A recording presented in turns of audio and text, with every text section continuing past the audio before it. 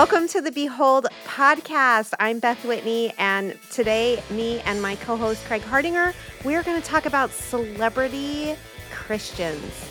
And it's not going to be a super fun episode. We're going to talk through some hard things. But we're also going to answer a listener question.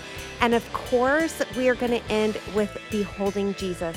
So go ahead and subscribe to our podcast while you're listening, and send any questions you have at the end of this episode to behold@arcadechurch.com. We'd love to hear from you. And now, episode 6. Hey, Craig. How you doing, Beth? Good. I love summer. How about you? Oh, big fan. Although, Yeah. I like the heat, and it has not nearly been hot enough. But then again, I don't have to work outside in it. Yes. And so I can look through my office window in my air-conditioned office and enjoy the heat and the sunshine. But I'm not going to lie, I do like it. I like hot weather. Yep. Yeah. Well, you've had a little bit of an opposite experience lately. Not quite hot. You had some cryotherapy. Yes. Tell us a little bit about that. As you know, and hopefully our listeners don't get bored with this, I've got joint pain, knee pain, elbow pain, all that kind of stuff. Just that's part of getting old, is you learn to live with pain. But I'm tired of it. That's what I hear. And a friend of ours, yes, a friend of Arcade, has a cryo chamber. Thank you, Shelby. Cryo chamber, and he sells them as a business kind of thing, maintains them, that kind of stuff. And so he said, "Yeah, come on over and check it out." So I did. Yeah. I don't want to talk about it. Would you ever do it again? I think I will, only because I think it's one of those things where it takes more than one treatment to do any good. Okay. And so I'm gonna, if it's okay with our friend, I'm gonna do it again. But you said, how cold was it? 165 below zero. That I get wimpy when it's like 38 degrees outside. Yeah. So the idea is you strip down. Yeah. And you put on slippers that covers your Achilles heel, and then you put earphones or ear muffs over your ears to protect your ears. Then you have a face mask to guard the tip of your nose. Okay. And then gloves. Okay. And you get into this. It's about the size and a half of a phone booth. And which for our younger listeners, I know that's true. That's true. Sorry, that just popped into my head. Like, do people even know? Do 20-year-olds know what a phone booth is? Yeah. After this episode, Mom, Dad, just Google it. What's a phone booth? Google phone booth. So you get in this chamber, and I mean, you get in there, it is already blistering cold. So you stand there, and you don't move. I mean, you can move your arms around, that kind of stuff, to get the circulation going. Okay. But you're supposed to be in there a maximum of 3 minutes and 30 seconds. Okay. Otherwise, obviously, you're going to start freezing. Yeah. And I lasted 3 minutes. Okay. A little less than 3 minutes. I couldn't, man, I'm done. And so I'm going to give it another shot here probably the next few days to see if I can make it the duration. Yeah, I've heard professional athletes, like, this is something for recovery or injury healing, which is Steph Curry, he has one. He has a cryo chamber in his home. I would probably put one in. I just don't have $115,000 to just throw away like that, you know. So I could write the check. I just can't cover it. You could. It might bounce. Yeah. Oh, yes. Do people know what checks are anymore? You are sounding like an old woman. I'm sorry. I know. Oh, my goodness. Okay. So that was a new experience for me. Yeah. Yeah. I've tried, like, doing, like, switching the shower to cold. Yeah. And having it on your head, because that's supposed to help. There's, your nervous system or whatever. But I hate it. No, yeah. So I don't know if I could handle cryotherapy, but yeah, I mean, I know you. You gotta try it. Right? I know you, yes. and you would be able to if someone talked trash to you before that. Darn right. Yeah, say, hey, Beth, if you want to wimp out and not do that, that's fine. That's no problem. And that's one of the reasons why I want to do it again. 3 minutes 30, I could go 3 minutes 31. Yeah, that's true. I do have a bit of a competitive problem. Anyway, Today we're going to talk about something that's kind of a hot topic because of a couple, I think they're calling them docu-series that are out on Netflix or Amazon Prime. So the two recent ones that we're going to be talking about, and then it'll give us a launch pad. There have been some documentaries on Hillsong Church. And then also Basic Youth Institutes of Bill Gothard and that. So we're going to talk about Christian celebrities or celebrity Christians or however we want to phrase that. But let's talk about kind of why. Why are we talking about this? What's the purpose? Well, I think the number one reason is we live in a celebrity-driven culture. Is celebrities sell everything to us. I will buy something if a celebrity does that. And that has bled over into the Christian community, is that we now have Christian celebrities that are above us, and we look to them, and they endorse things. People flock to be around them, to be near them. And I'm not prepared to say it's sinful. Right. But I think that what we have found, especially the last, 3 or 4 years, is the body count mounting of these celebrity pastors. I'm thinking primarily of pastors that have fallen because of infidelity. They've fallen like Ravi Zacharias. They've fallen because of abuse in leadership, like James McDonald, Mark Driscoll. Although Mark Driscoll he's still pastoring down in Arizona. They've fallen because of, I think of Carl Lentz, Brian Houston out of Hillsong, which that one series was about, Carl Lentz out of New York.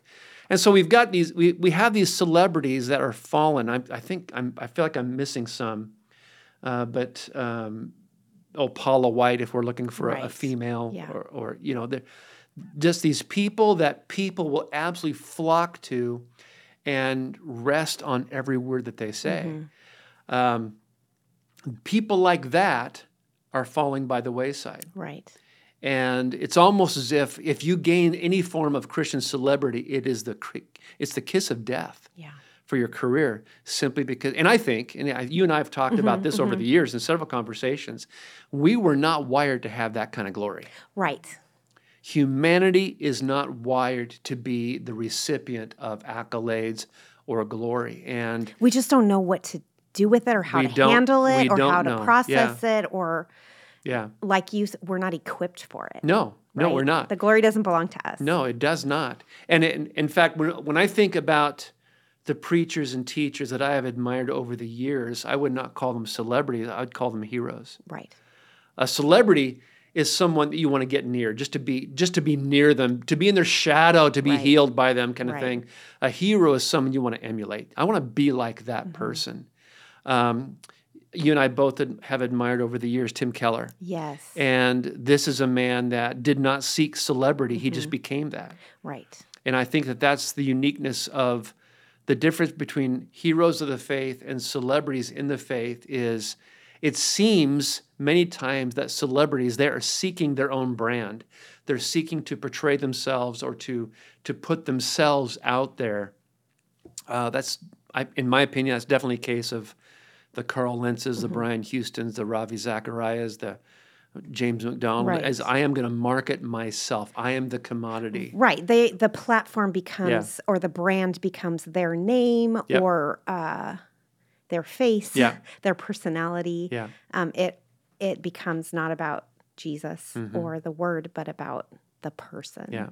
Yeah. Which I hope if you're listening and you are a follower of Jesus, that makes you cringe a little because I think it should. Like as Christians, if we are not walking in the flesh and we're walking in the spirit, we don't want the glory. Right. We don't. I mean, in our flesh, yes, of course. Like who doesn't want some accolades or attention or whatever? But which I think is one of the reasons why I need to be careful about this, because I can sit here on my high horse and criticize the Carl Lentzes, the Brian Houstons, because of how they dealt with fame.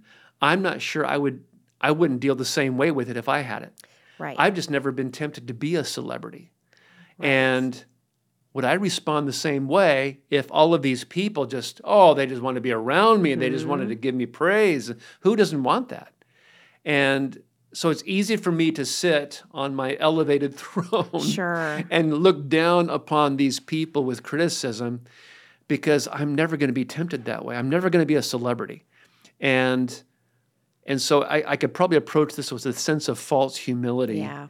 Because I don't know if I wouldn't respond the same way. Right, because we're not in their shoes, and Right. we probably, even hopefully, never would be. Right. And so it's easy to, okay, I don't know if you were like this, but before I became a parent, I had a lot of never and always. Oh, yeah. Right? I will never do that when I'm a mom. I will always do that. And then you realize how arrogant and foolish you are when you have kids. I have no idea what you're talking about, Beth. So I think that's a similar thing. Like when you haven't walked a mile in someone's shoes, you have no idea how you're going to potentially handle it. Yeah. Something else that we recognize with these celebrities, with these churches, and maybe even cults on sometimes is it's transactional. What do you mean by that? Okay, so prosperity gospel. Okay. I know that word gets thrown around a lot, Right. and you might think of prosperity gospel and think of like the name it and claim it, health and wealth. If you believe, if you pray, if you tithe, then you will get, which can be one side of the prosperity gospel. But also anytime there's a formula, you're going to get prosperity gospel. If you think about Bill Gothard and the shiny hapless people, the Duggars, that side of things. Why don't you, parentheses, why don't you kind of let our listeners know what you mean by shiny happy? Debbie and I just watched it the other night, and it was painful. Yeah. It was absolutely painful to watch, only because I pastored people in that movement over the years. Yeah. So why don't you just briefly describe what you're talking about? But I want you to keep with the thought of transactional, but in case folks don't know about shiny happy people. Sure. So, unless you don't have cable or I don't know, I don't want to be rude, so I won't say live under a rock. But there's But you just But maybe you've never heard of like the 19 Kids and Counting series that was on the Learning Channel, and they were on Good Morning America, and they had book deals and everything. So that family, the Duggars, Jim Bob and his wife, I can't think of her name right now, they had 19 children. I think they might have even had 20 children. And it was because they believed in this Basic Youth Institutes. It has another, Bill Gothard's the leader of this form of belief that if you have as many children as you can physically, God will bless. That's a sign of God's blessing. Right. And then if the quiverful kind of thing. The quiverful, right. If you raise the children with this very specific curriculum, discipline pattern, guideline formula, then you will see the if-then transaction, right? It's like saying, if you, even like, there's some people who say purity culture has some prosperity gospel. If you save yourself for marriage, then you will have a wonderful marriage, right? So anytime there's an if-then and there's a formula, it's a transaction. Yeah. And that's not the gospel. That is a warped... million miles from it. Right. It's warped. It's skewed. It's... I remember someone saying, imagine taking Jesus' blood and adding goat's blood to it and thinking you're doing what's right. Like that's what these if-then. Because Jesus paid it all. Like Jesus did it all. You don't need anything but Jesus, his death, burial, and resurrection. And these forms of belief of, if-then denies the gospel. Yeah. Which I know is a strong statement, but I believe that. Yeah, and I think your point too is that because in our ilk, we talk about the prosperity gospel and being the charismatic side of that. It's them. But then when you look at the other side of the same coin and the basic youth and Bill Gothard principles, it's us. Right. And it's just as transactional as the prosperity gospel. Prosperity gospel, if you obey, you get more happiness in this world, more money in this world, more comfort in this world. on the Bill Gothard side, if you obey and have a boatload of kids, morality in our country will come back and you will be blessed. Right. And both sides of that coin is just a big fat lie. Right. They do not boast prosperity. They do not produce prosperity except for the celebrities. Right. That's Somehow they get rich, they get famous, they get the private jets, they get the Maserati. Wait, did you say private jets wrong? No. I guess I have to sell mine. Probably should. I have to sell mine. My private Your jet. Cartier watch. Yeah, right. Which, by the way, that was part of the Hillsong documentary. Is like a bookkeeper was going through the books and it's like, why are we buying people Cartier like $6,500 watches for pastor? And I'm going, no. Yeah. It's just the prosperity falls to the celebrity. And to the issue, we can say shame on these celebrities, but there's a reason why they're celebrities is because they have followers. Mm-hmm. We get gaga for famous people. We do. And, like in the Hillsong documentary that we saw, I think there's two out there. There are two. Mm-hmm. One's from a more of a non-Christian perspective, which is very sad. Right. And the other one is from a Christian perspective, which is even sadder. Right. But what's amazing to me is you're talking about New York City, the most liberal, the most godless city perhaps on the planet, and there are people 6 wide waiting to go to church. Multiple times a weekend. I mean, I've never experienced that before. I don't think that. I mean, it's hard enough to get people to get in there at 10 a.m. after their coffee cart experience, and so but these people are waiting in line to go to church, and that's just amazing to me. And so we can say, oh yeah, shame on Carl Lentz for all that, and shame on Brian Houston or whomever. But the reality is, these people become celebrities because we are gaga for celebrity. We just, and I don't know what it is, what causes that, but we've got to be very, very careful about it. Well, even so, we've talked about kind of these two extremes of Hillsong and Bill Gothard. But then if we go more towards our people, as we like to say, you could look at Mark Driscoll. And he even had some flavor of if then. Yeah. Right? Like he was very adamant about this is what a biblical man, this is how a man, and if you do this, then you will get. And it's like, ooh. Yeah, a lot of what Mark was doing, I think, and we lived up in the Northwest when he was making a name for himself at Mars Hill. And so we were very well aware of the phenomena. And at that point, I admired his teaching and all that kind of stuff. But I look at what's going on now with what he's talking about now, and it's more of a hip contemporary version of Bill Gothard. Yeah. Is repackaged. Yeah, you follow this and God will do this.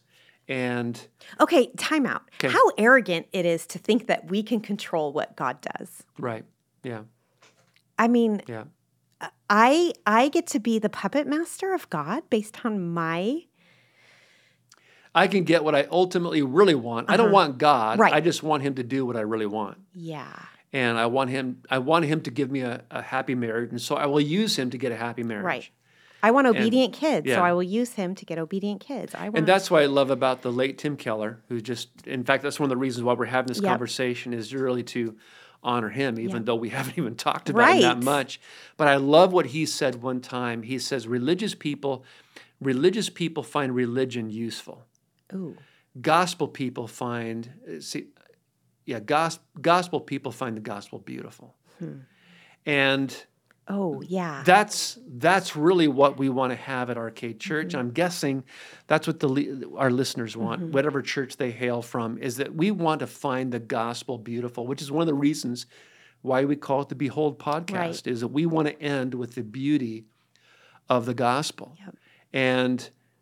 But when celebrityism, I don't know, is that a word? It is now. It is now.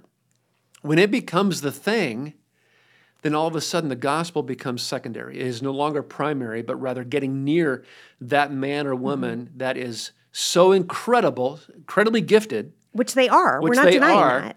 And maybe easy on the peepers to look at. And all of a sudden, we are enamored with things that we should not be enamored with. Yeah. And that can be dangerous. Well, and do you know, I'm sure you noticed this. You watched the Hillsong documentary, you watched the the Duggar family documentary, how many times did you hear the word Jesus? None. None, right. None, yeah. It's not about Jesus. In one, it was about, Hillsong, Brian Houston, Carl Lentz. And the other one, it was authority and... It really, both of those and listeners, we know we're talking about these documentaries, and so we encourage you, if you've got 8 hours to kill, to watch it, but if you don't worry about it. But both of them basically are dealing with the same essence, empire building. Yep. Is a Hillsong, it was about the mission of building Hillsong. Yep. And the way you do that is you get people saved. And you crank them in, you got really great music, and it's beautiful music. Yep. And with the Gothard Institutes and the Duggars, which I wasn't that familiar with until the episode. I knew of them. I just didn't know, we'd never watched the program. It's about empire building. Yeah. Only you do it with a quiver full of children. Is you build an empire by doing that. And the documentary goes into that there was a strategy to build the empire of America, to reawaken our Christian morals through building up all of these children who will become Christians and politicians and presidents and senators and all that. And I'm thinking, it's about the same thing, is building empire. It's not about the gospel. No. It's about the empire. Yeah. And that's difficult. So we talked a little bit about, we don't know how we would react if we were celebrities. Yeah. I'm glad I'm not. I don't want someone hiding in the bushes taking my picture. Yeah. I've seen myself in the Target. Chad said he was sorry about that. Have you ever? Chad just woke up. Have you ever seen yourself in, you do self-checkout and you look up and there's your face and you're like, ugh, wow, thought I brushed my hair today. Anyway. That's what I feel like being a celebrity be like. Someone's always catching you at the worst angle, or in your sweats. You had to run to the store. Anyway, whatever. Yeah. I'm glad I'm not a celebrity. But then something else we talked about was a lot of this is the idea of godliness or the pursuit of godliness without the gospel. So if you're reading a book or you're following, an influencer on Instagram, or you're on a YouTube channel and you hear about pursuing character, pursuing godliness, or becoming a good person, or any of those types of things, and the gospel's not there, run. Yeah. Get away. That is not what Preach. The word of God is about. That's not the gospel. No. So run from that. Yeah. Okay, so we have a list of kind of what a celebrity is versus what maybe a humble leader is. So let's talk through that list. We talked a little bit about celebrity versus hero. Celebrities, someone you want to be near, and a hero, someone you want to emulate, right? Who are some heroes for you? Corrie ten Boom. Yeah. I read all her book. Any book. Oh, she has a different book I didn't know about. I'll buy it on Amazon. Gosh. And then there's people like my first grade teacher growing up.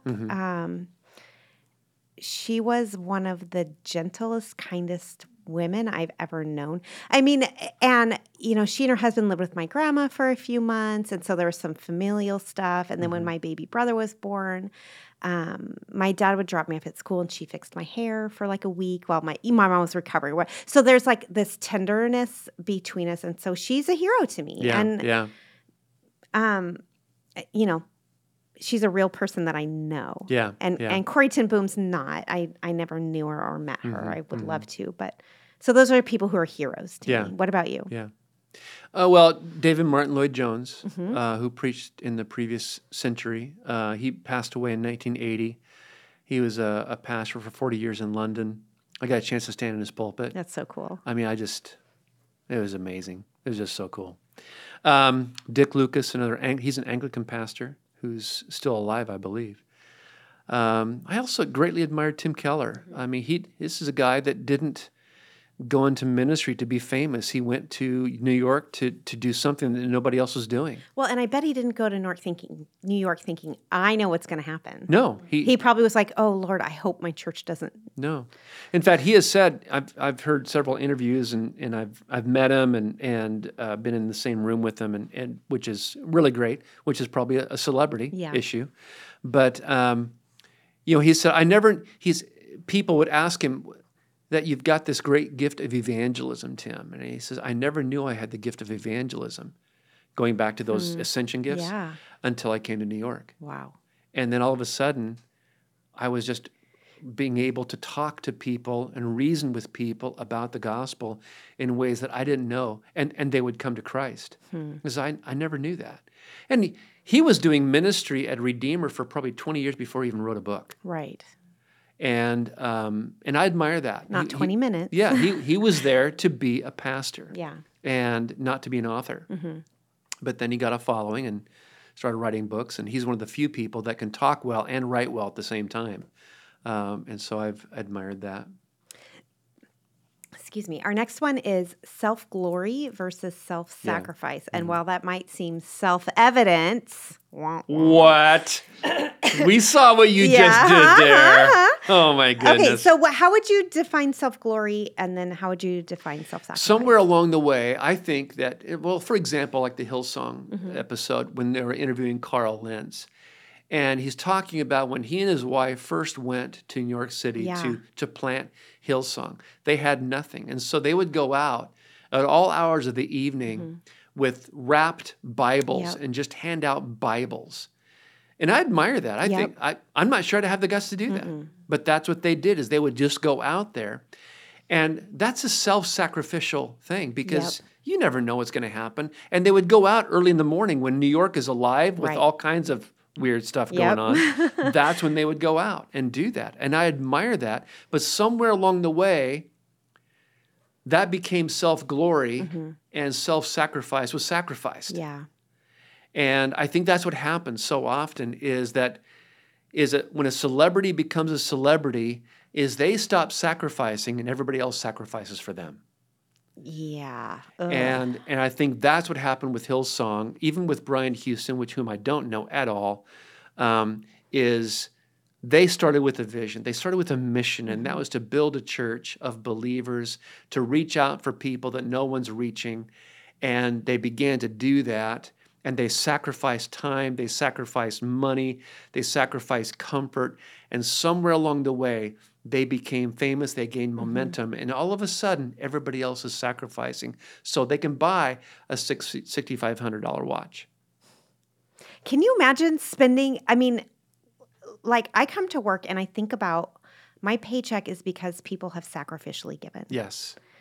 Yeah. And that's serious to me, right? It's very sobering and humbling. And then you think about these people who think it's perfectly fine to spend maybe the widow's last 2 pennies on some bling. Yeah.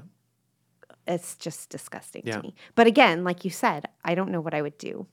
Yeah. If I was afforded or cursed with celebrity. I would like to think that we would humbly reject anything. I think of John Piper. He does not receive any of his royalties on his books.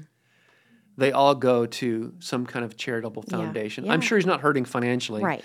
But I'm guessing he doesn't drive a Mercedes. Right. And I would go to Bethlehem Baptist in Minneapolis a couple of times, and he lived within walking distance of the church. And it was not an affluent area of Minneapolis that he lived. And so this is a person that chose to live in the means that the church allowed, and any royalties that he receives goes to charity, missions, all that stuff. Yeah. Which he could take in and, and live very comfortably. And I don't think anyone, he's writing the books, so whatever, right? Yeah.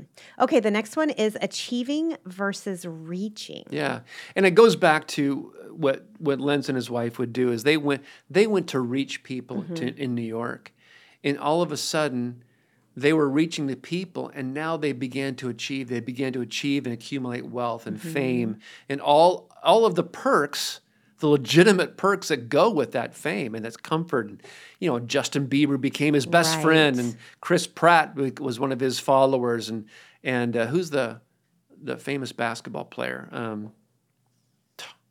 Tall, 7.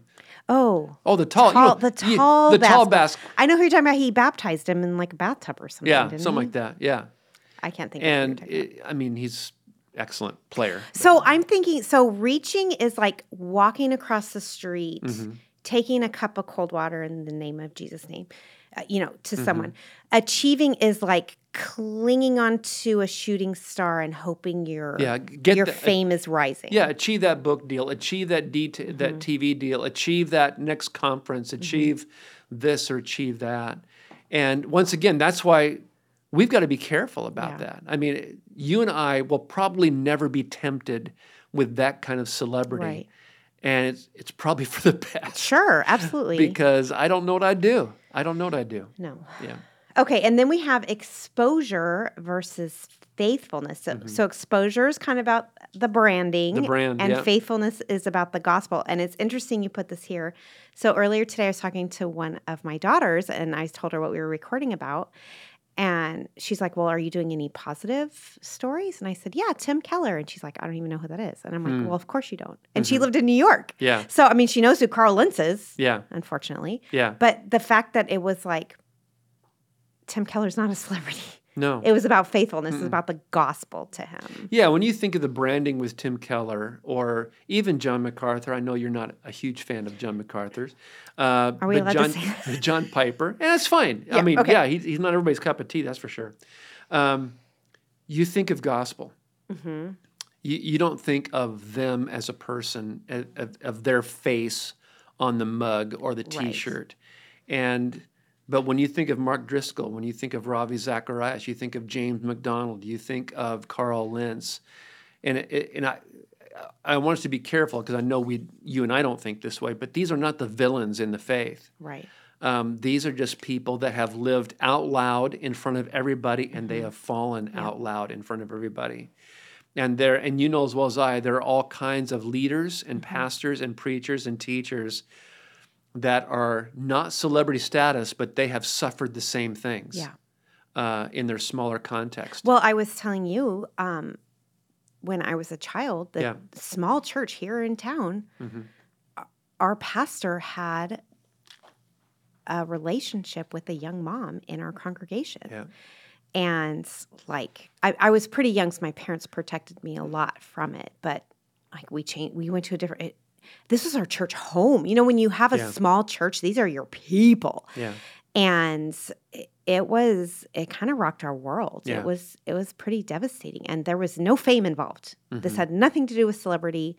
It was like a 150-person church. Yeah. But so just because we know these people's names, and we're talking a lot about men too, but we know that there are women who lead and then also fall, maybe not in the same way the men have. Right. Yeah. There are women leaders who we would encourage you not to follow also. Yeah. And that is so true. And that's why the exposure versus faithfulness is, I think of Mark Driscoll when he was up in Seattle area.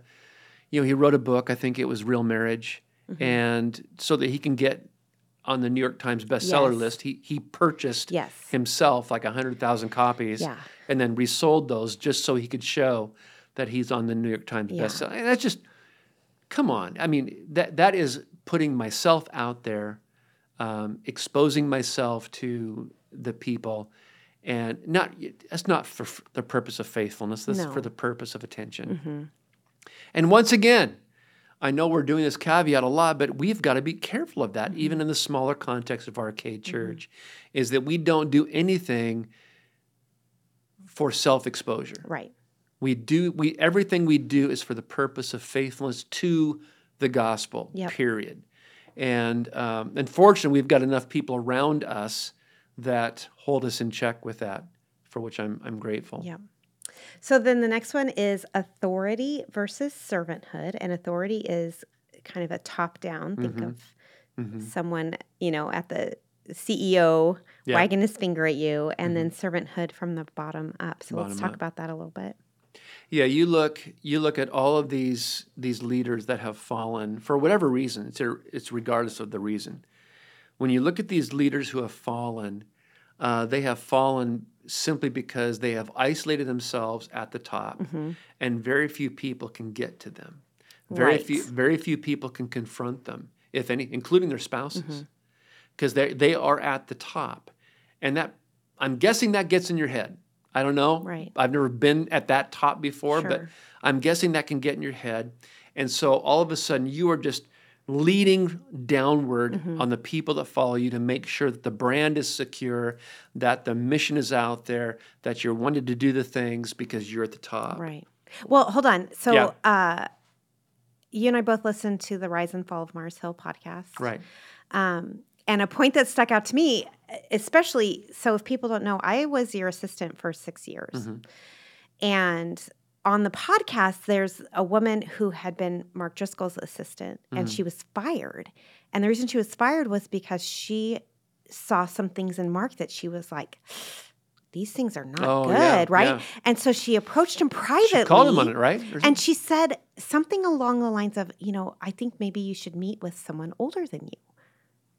And she got fired for it. And then I think about, I mean, I've said some uncomfortable things to you because you let me, right? You want people to speak truth into your life, even if it hurts. And I think as a staff, we are uncomfortably comfortable with that kind of constructive feedback where, it might sting, it might hurt, but we know we love each other. But also if anyone sees something in me that is anti-gospel or where I'm glorifying myself, I beg you to tell me, that is in my flesh, that might be what I want, but in the spirit, I want all glory to be to Jesus. Yeah. I want everything to point to him. And I think that we work hard as a staff to do that. And I think you're right. I think that's probably a healthy way to deal with it rather than having a leader that is untouchable. And think about how freeing that is, how liberating that is if what we do and how we live is all about Jesus, then what happens to me, what happens to you, what happens to Shelby, what happens to Chad is somewhat inconsequential. Right. Because it's about Christ. Right. And I think that's what Paul's getting at in Philippians 1. He says, you know what? I'm in prison. I may not make it out. All right. I die. I get Jesus. Yep. That's a win. Yep. I don't die. You get me. Yeah. Yeah, exactly.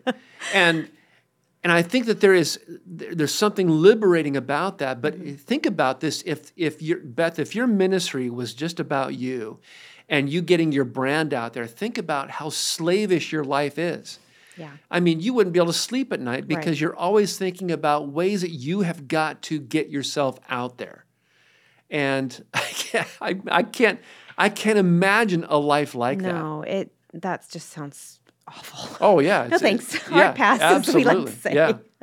All right, and then the last one, this one's kind of fun, the Lone Ranger versus the Justice League. Justice League. Now, I'm not a comic book person, but I'm fully aware of who the Lone Ranger is. You don't know who the Justice League is? I think I know who the Shelby, Justice do you know who the Justice League is? I've heard of it, but no, not really. Shelby. I'm sorry, I'm a millennial.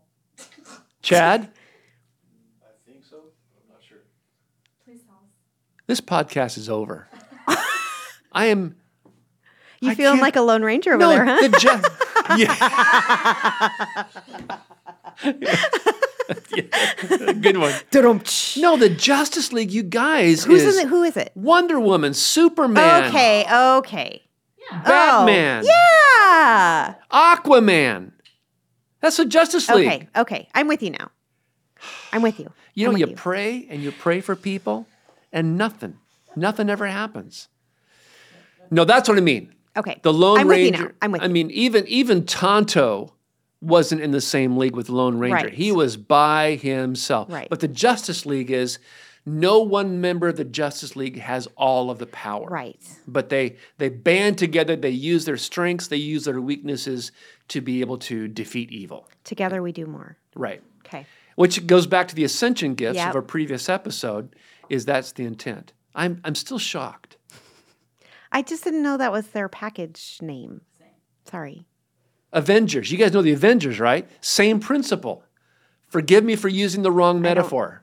I don't watch superhero movies. To me, like about halfway in, I'm like, oh, yes, the end, and then it goes on for like another hour and a half. They're just not. I know I'm like the odd one out because they make like $9 billion, but my family goes to see the superhero movies without me. So I don't even know who you are sometimes. All right. We should have brought in a Hallmark movie. So or anyway, something. the whole yeah, right. The whole point here is that these celebrities, they really are lone rangers. They they think they have it all, can do it all, don't need anyone, including Jesus. Because they have people who tell them that. Yeah. They have people who tell them that they're the bee's knees, that they are the epicenter of all that's happening, and they begin to believe that. And all of a sudden, when they do fall, and they do, they are all by themselves. And with the Justice League getting to the ascension gifts, is I can't be who God wants me to be without you being who God wants you to be. Right. And then you want to help the other person be who God Yeah. wants, right? Yeah. It's this reciprocal Yeah. kind of thing. Awesome. All right. So we have a list of scripture that talks about emulating, I'm going to say heroes, not celebrities. yes. So how do you want to do this? Well, I'll just rapid fire him if Great. that's all right with you. Yep. Because the knee-jerk reaction, especially for those that have been burned by a celebrity pastor, I know a lot of people in our tribe that really are grieving still Ravi Zacharias. Yeah. And I am to a certain degree, I am too, because I met him, I highly admire him, and admired, he's gone now, but I just, we're still grieving over that. And so the knee-jerk reaction is to, I am never going to follow anybody ever again. And that's just not the pattern of Scripture. Right. The pattern of Scripture, for example, Paul says in 1 Corinthians 11, be imitators of me as I am of Christ. A lot of celebrity pastors will say, be imitators of me. Period. Yeah. But Paul's saying, I'm going after Jesus, so come along with me and do that. Philippians 3, brothers, join in imitating me and keep your eyes on those who walk according to the example you have in us. This is spoken, this is written by a guy who's in prison. Yeah. And he's saying, imitate me. Yeah. Imitate me. Philippians 4, what you have learned and received and heard and seen in me, practice these things, and the God of peace will be with you. 1 Thessalonians 1:6, and you became imitators of us and the Lord. 2 Timothy 3:10, you, however, have followed my teaching, my conduct, my aim in life, my faith, my patience, my love, my steadfastness. Can we say that to people that we're leading? I want you to follow my teaching, my conduct, my aim of life, my faith, my patience. For us to be able to say that and mean it means that we have to be transparent. Yeah. And as you know, for me, I'm an introvert. Transparency is not a thing that comes natural to me because I am so guarded with a lot of things. And shame on me for being that, because that makes it almost impossible. If I have any faith in Jesus, and I do, how do people emulate that? Right. Without that. You have to display it somehow. Exactly. Right. Yeah. 2 Timothy 3:14, continue what you have learned and have affirmed, firmly believed, knowing from whom you learned it. Knowing from who you learned it. You know, in your context, Beth, think about the children that you are leading directly, and you lead the youth department as well, but the children you are leading directly, is that someday we are going to say to them, you need to continue in this belief because you know Beth Whitney who led you. Or you know this Sunday school teacher who led you. And all four of us in this room, we're church kids, Chad, Shelby, you and me, and we have men and women that have built into the foundation of our faith because they lived it. Yep. They lived that life. And we forfeit that with celebrities. Yeah. No celebrity is going to ever call you up. No. Someone asked me, this is off script Yeah. here, someone asked me, hey, Craig, who's your favorite pastor? And they were thinking I would say Tim Keller or whomever. And I said, they're not my favorite pastors. Do you think Tim Keller's going to call me when I'm sick? Yeah. Do you think that John Piper cares what I'm going through in my life? Right. I'm going to call Dan Bryant. Yep. I'm going to call Mark Hall. I'm going to call people who have pastored me in the past, you, my wife, Brian, Chris, Cole, Tom.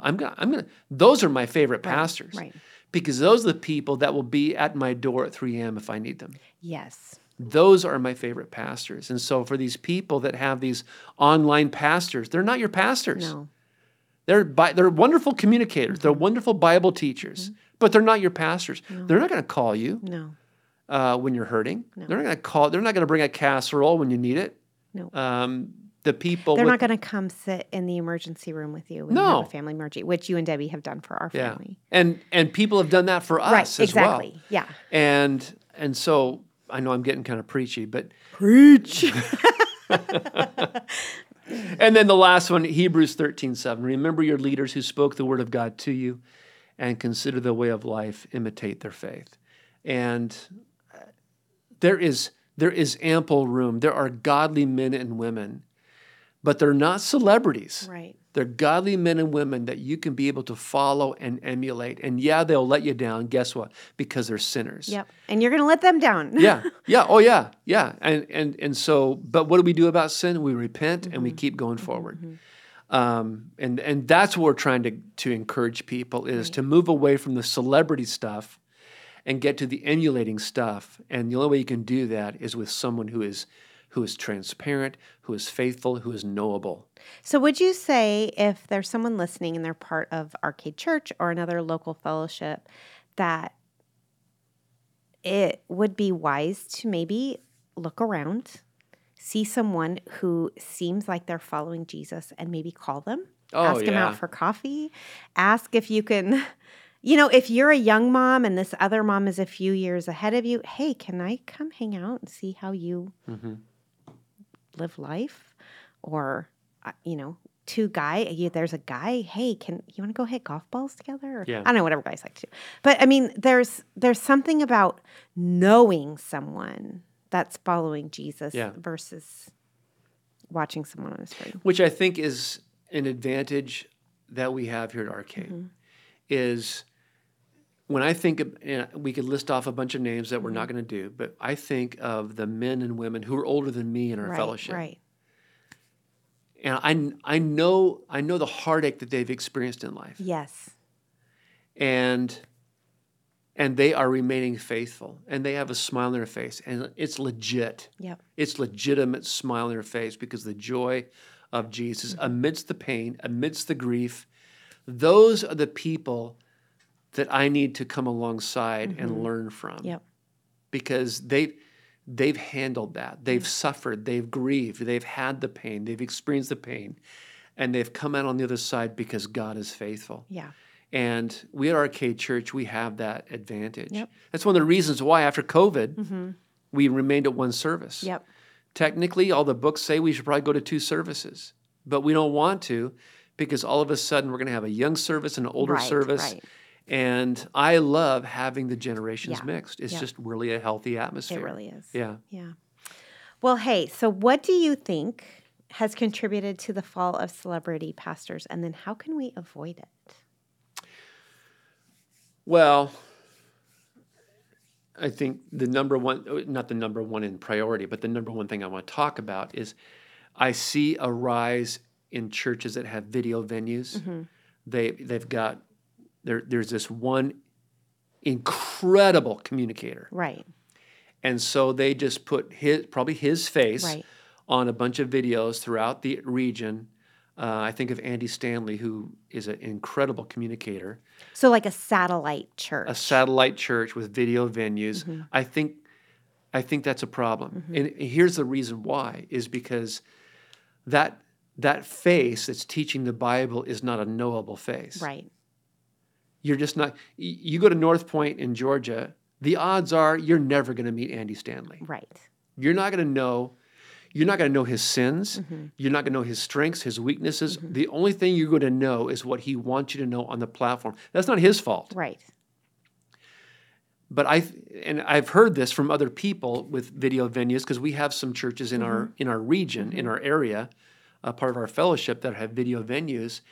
And I've asked, what would happen if Pastor so-and-so, who is an incredible communicator, would just speak to his fellowship on his campus. Right. Oh man, we wouldn't have the viable church that we have. And my response to this, well, then maybe your church isn't supposed to be viable. Right. Because it becomes about the pastor. It becomes about that face, Right. that talking head. And that's why we work very, very hard, even though we're a larger church, we work very, very hard to be available to the people, especially during our gatherings. Right. Is that one of the laws, the rules that we Yep. have is we don't believe in green rooms. Right. And if you don't know what a green room is when all of the people on the platform meet together and they hang out, eat donuts, and drink coffee before the service starts. Away from the little people. Away from the congregation. Yeah. Yep. And Chris's philosophy, and I agree with it, is we don't have a green room because if you want to prepare for worship, go out there and find out how to pray for people. Yep. And greet people and meet people and love people and care for them. That is how you prepare your heart for worship. Because we do not want to be that kind of a church where you're never knowable, you're never approachable, Right. or I'm never knowable or never approachable. We don't want to be that. Right. Well, also, if you only see someone on a screen, whether it is like a video venue type of thing, but also, everyone's an Instagram influencer now, right? Yeah. Or TikTok or whatever. That's a very controlled persona. Yeah. Right. It's curated. I It's curate what I want you to see careful. of me. Yeah. Right. So then it's easy to become enamored with that person. Yeah. Because they're very likable, because they're always in a good mood and they talk so nicely and they never have, a bad day or whatever. You see them at their best. Right. And rather than knowing people on a personal level, right? That person who has an idea of who you are, because you're in each other's lives, right? They come to the emergency room, or you go to their kids' t-ball game, or, they've had a rough week and you're like, hey, I'm sending dinner. Where do you want it from? You send them a text or whatever. That's the kind of leader I want to be. I don't want people to have this false idea of who I am. I want them to know, you know what, sometimes I have a bad day. And sometimes I might pop off and have I don't want people to know that because I don't want to be that. Right. But sometimes I have a bad day and I can be rude or I can be a jerk. And then I'm going to say, I'm so sorry I was a jerk to you, I want to be real. Yeah. And I want you to like me because I'm a dork or I'm extra or, Let the record reflect that Beth Whitney called herself a dork. Okay. I think that it's important to know each other, and you can't know someone based on a video. Yep. That's right. Yeah. Okay. What else do you think? What's contributed to the fall of celebrity posters? Well, I've got, there is a plethora of book deals by people who can preach, but they can't write. Did someone pay you to say plethora? It's a word. I know, but it's like a good one. Sorry. That sounded really weird. Gosh, Craig, you don't usually use such good words. You talk good. Yeah. No, but I mean, there is. I mean, a speaker, a communicator gets well known because they speak well. They're an excellent communicator.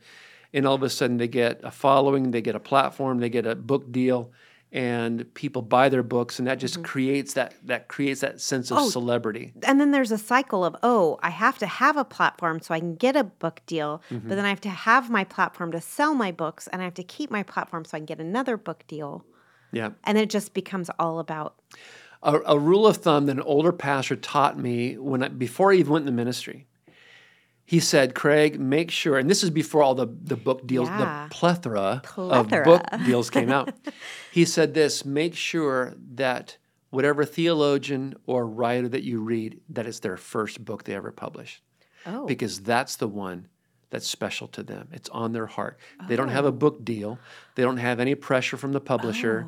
Because what happens is that first book is something is precious to them. And then they have to start cranking them out. And then they got to start cranking them out. Oh, wow. Which I thought was interesting. And I'm not sure that some of the authors I've read, that rings true. There are some authors, the first book was amazing. After that, not so much. I can't think of one right now. I'd say it. But I think that that's the case with a lot of these guys. is that just keep preaching the word. Don't write. Yeah. Or just write and don't preach. Right. One of the two. Curate your craft, whatever your Yeah, craft is, yeah. be good at that one Yeah, thing. yeah. Okay, and then last, we have a huge rise in narcissistic preachers. Our friend, our common friend, Josh Lane. The almost doctor, Josh Lane. He is. Oh, he pardon is me. Dr. Yay, Josh Josh! Lane. Josh, if you're listening, we're proud of you. Yeah, and who cares? Nobody. We care. No, Josh is a He was on Brick by Brick first episode. season, yeah. And we'll have him again because Good. his dissertation was on narcissism in the pulpit. Yes. He's a smart guy. He is a very smart guy. I mean, I guess. You never heard it from me, though.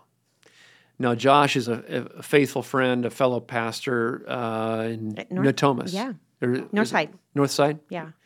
And he wrote his dissertation on that. And so I've had some conversation with him. We should have him on just to talk about that. But one thing for me is, and this is probably, I'm at that age where I'm a crotchety preacher, and I've been around, and I can get kind of grumpy when it comes to this kind of stuff. But that's why we need to have Josh on one of these days and just talk about narcissism, because he's just an effective communicator, humble guy, faithful friend, and he writes well too. And he preaches. He's on the verge of being a celebrity pastor. Josh. What we can do is we can have him on before he's somebody. Yes. And just, call him, hey, Josh, can you come on because you're a nobody who's about to become a somebody.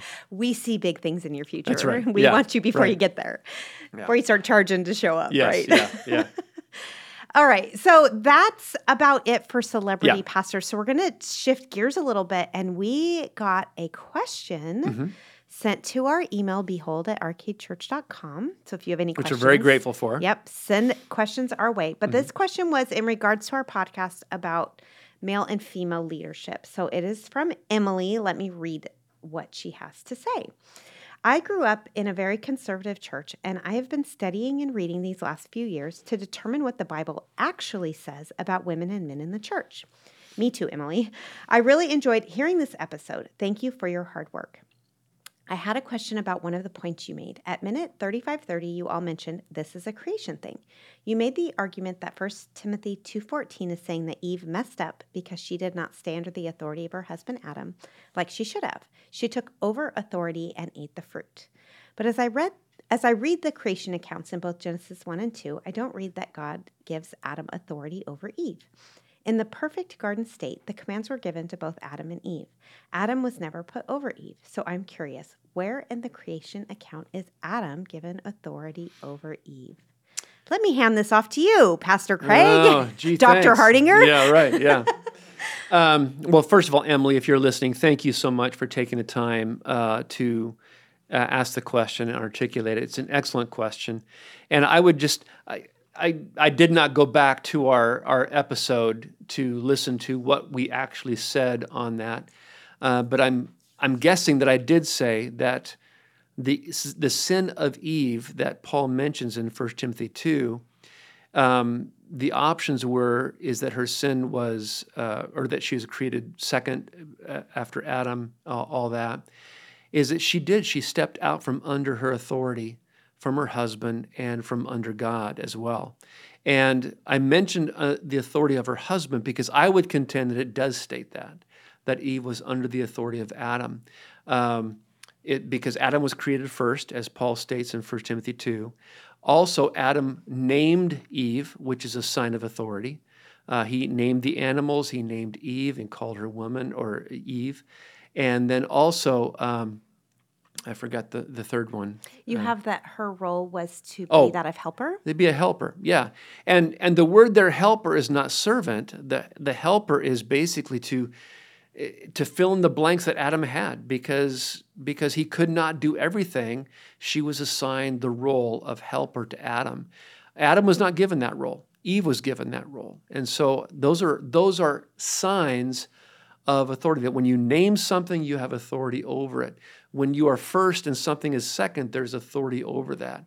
When they're given the role of helper, that is an assignment that Adam did not have. And so in that sense, I would contend that Adam did have authority over her. But, and this is where we get into the word authority, because in our culture today, the word authority is anathema. It's a swear word. Yeah. It's a 4-letter word.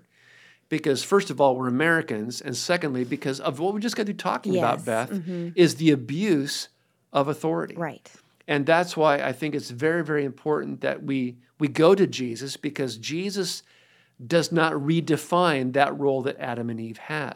Right. He doesn't clarify that in the gospel. He say, listen, you guys, hey, that thing about Adam and Eve, this is what I really meant by that. He doesn't do that with that.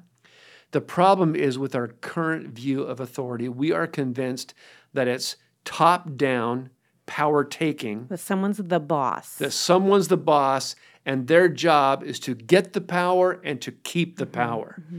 And I think that that's what happened in the Bill Gothard movement. Yeah. With so many of these, can I just say, idiot husbands, that they think, I've got the power because I'm the head of the household, I'm the head over the wife, and so I've got to have the power and I've got to keep the power.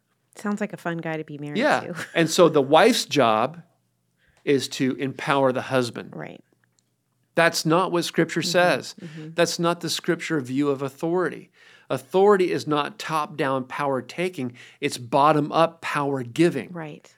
And that's what we see constantly throughout Scripture. We see that in the God of the Old Testament, when God is saying, I am faithful, I am steadfast in my love for you. God is a serving God, even in the Old Testament.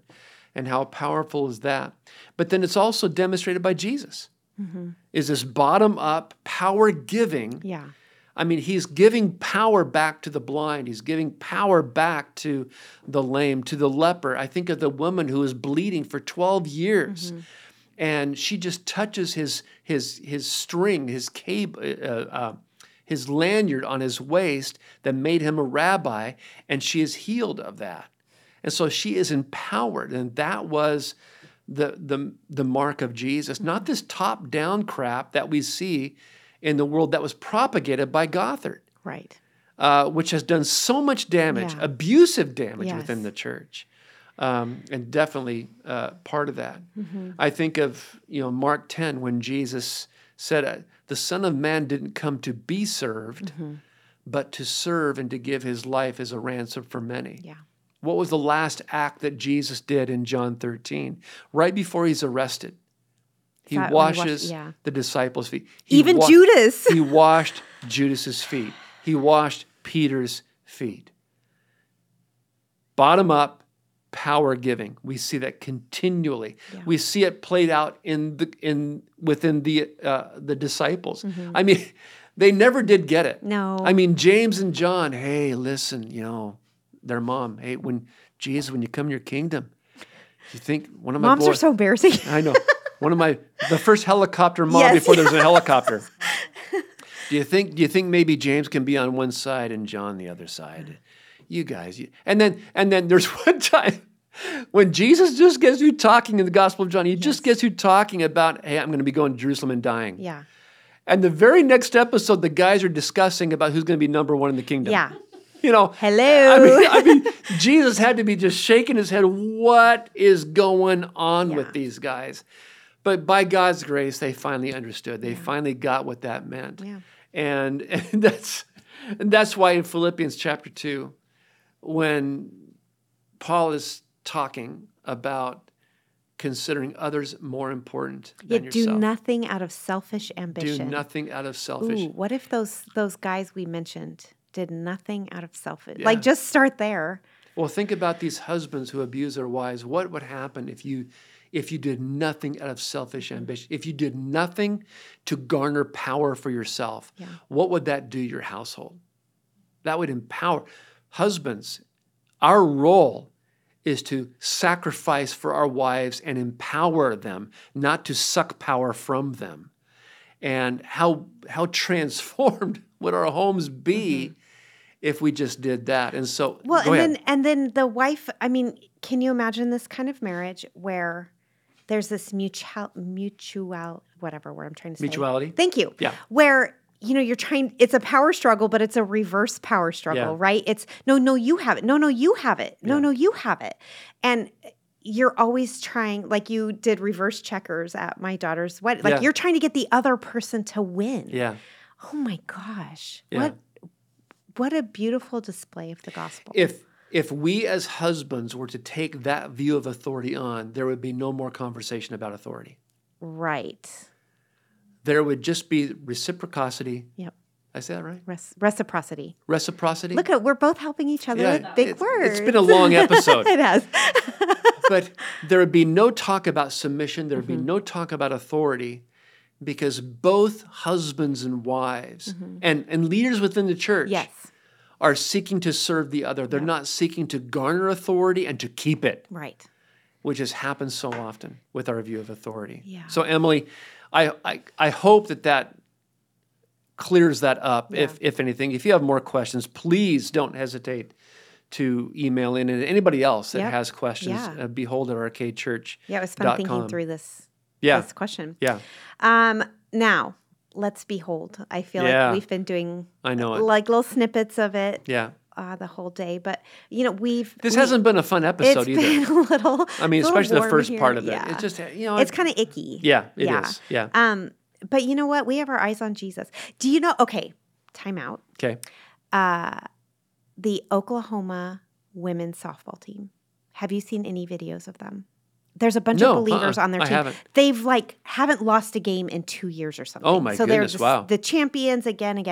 And there's this amazing video. They get asked a question about how do you guys have so much joy? And these 3 girls are talking about, well, happiness is fleeting, but joy is found in Jesus. And when we Oh, they're saying that in an interview? on ESPN, they're pointing to their eyes and then pointing up to heaven. When we do this, we're talking about keeping our eyes on Jesus. And these young women are they're taking this That's cool. fame because they're doing Yeah. amazing things. And they're like, it's about Jesus. Joy is found in Jesus. Everything we have is Jesus, Jesus. And I'm just like, oh, this is so cool. That's very cool. Anyway, Yeah. I'll try and find it and share it on Instagram if you follow me so people Yeah. can see it.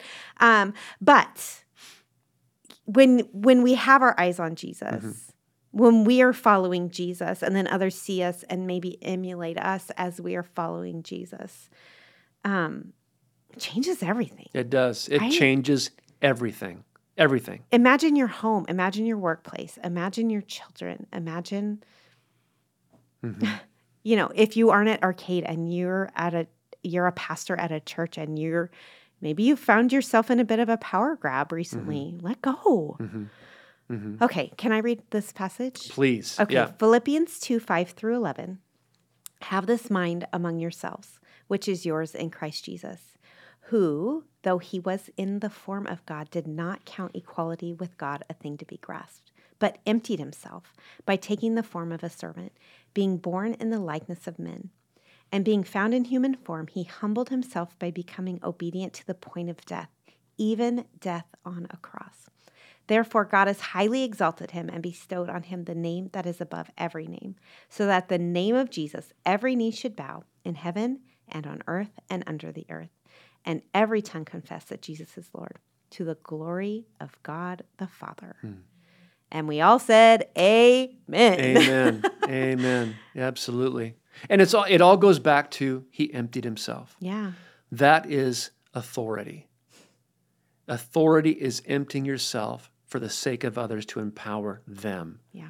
And how powerful and how different would our churches and our homes be, like you were saying earlier, Beth, if we were just simply to say, Lord, make me that. Yes. Make me one who empties himself for the sake of others, so that I can fill others and empower them. How wonderful would that be? That would be so cool. Yeah. Let's try it. Yeah. Okay, if you're listening. You first. Oh, all right. You know I love a challenge. Oh, yeah, Dawn. I'm going to be Jesus better than you are. Oh, no way, man. Well, hey, this has been quite the episode. Thank you for listening. Thank you for following along. Be sure to share, like, comment, subscribe, do all the things, whether you're listening on Apple Podcasts or Spotify or whatever platform you're listening. Get the word out. We love doing this podcast and hope you love listening. And again, if you have questions, send them to us, behold@arcadechurch.com. Until next time, see you, Craig. See you, Beth.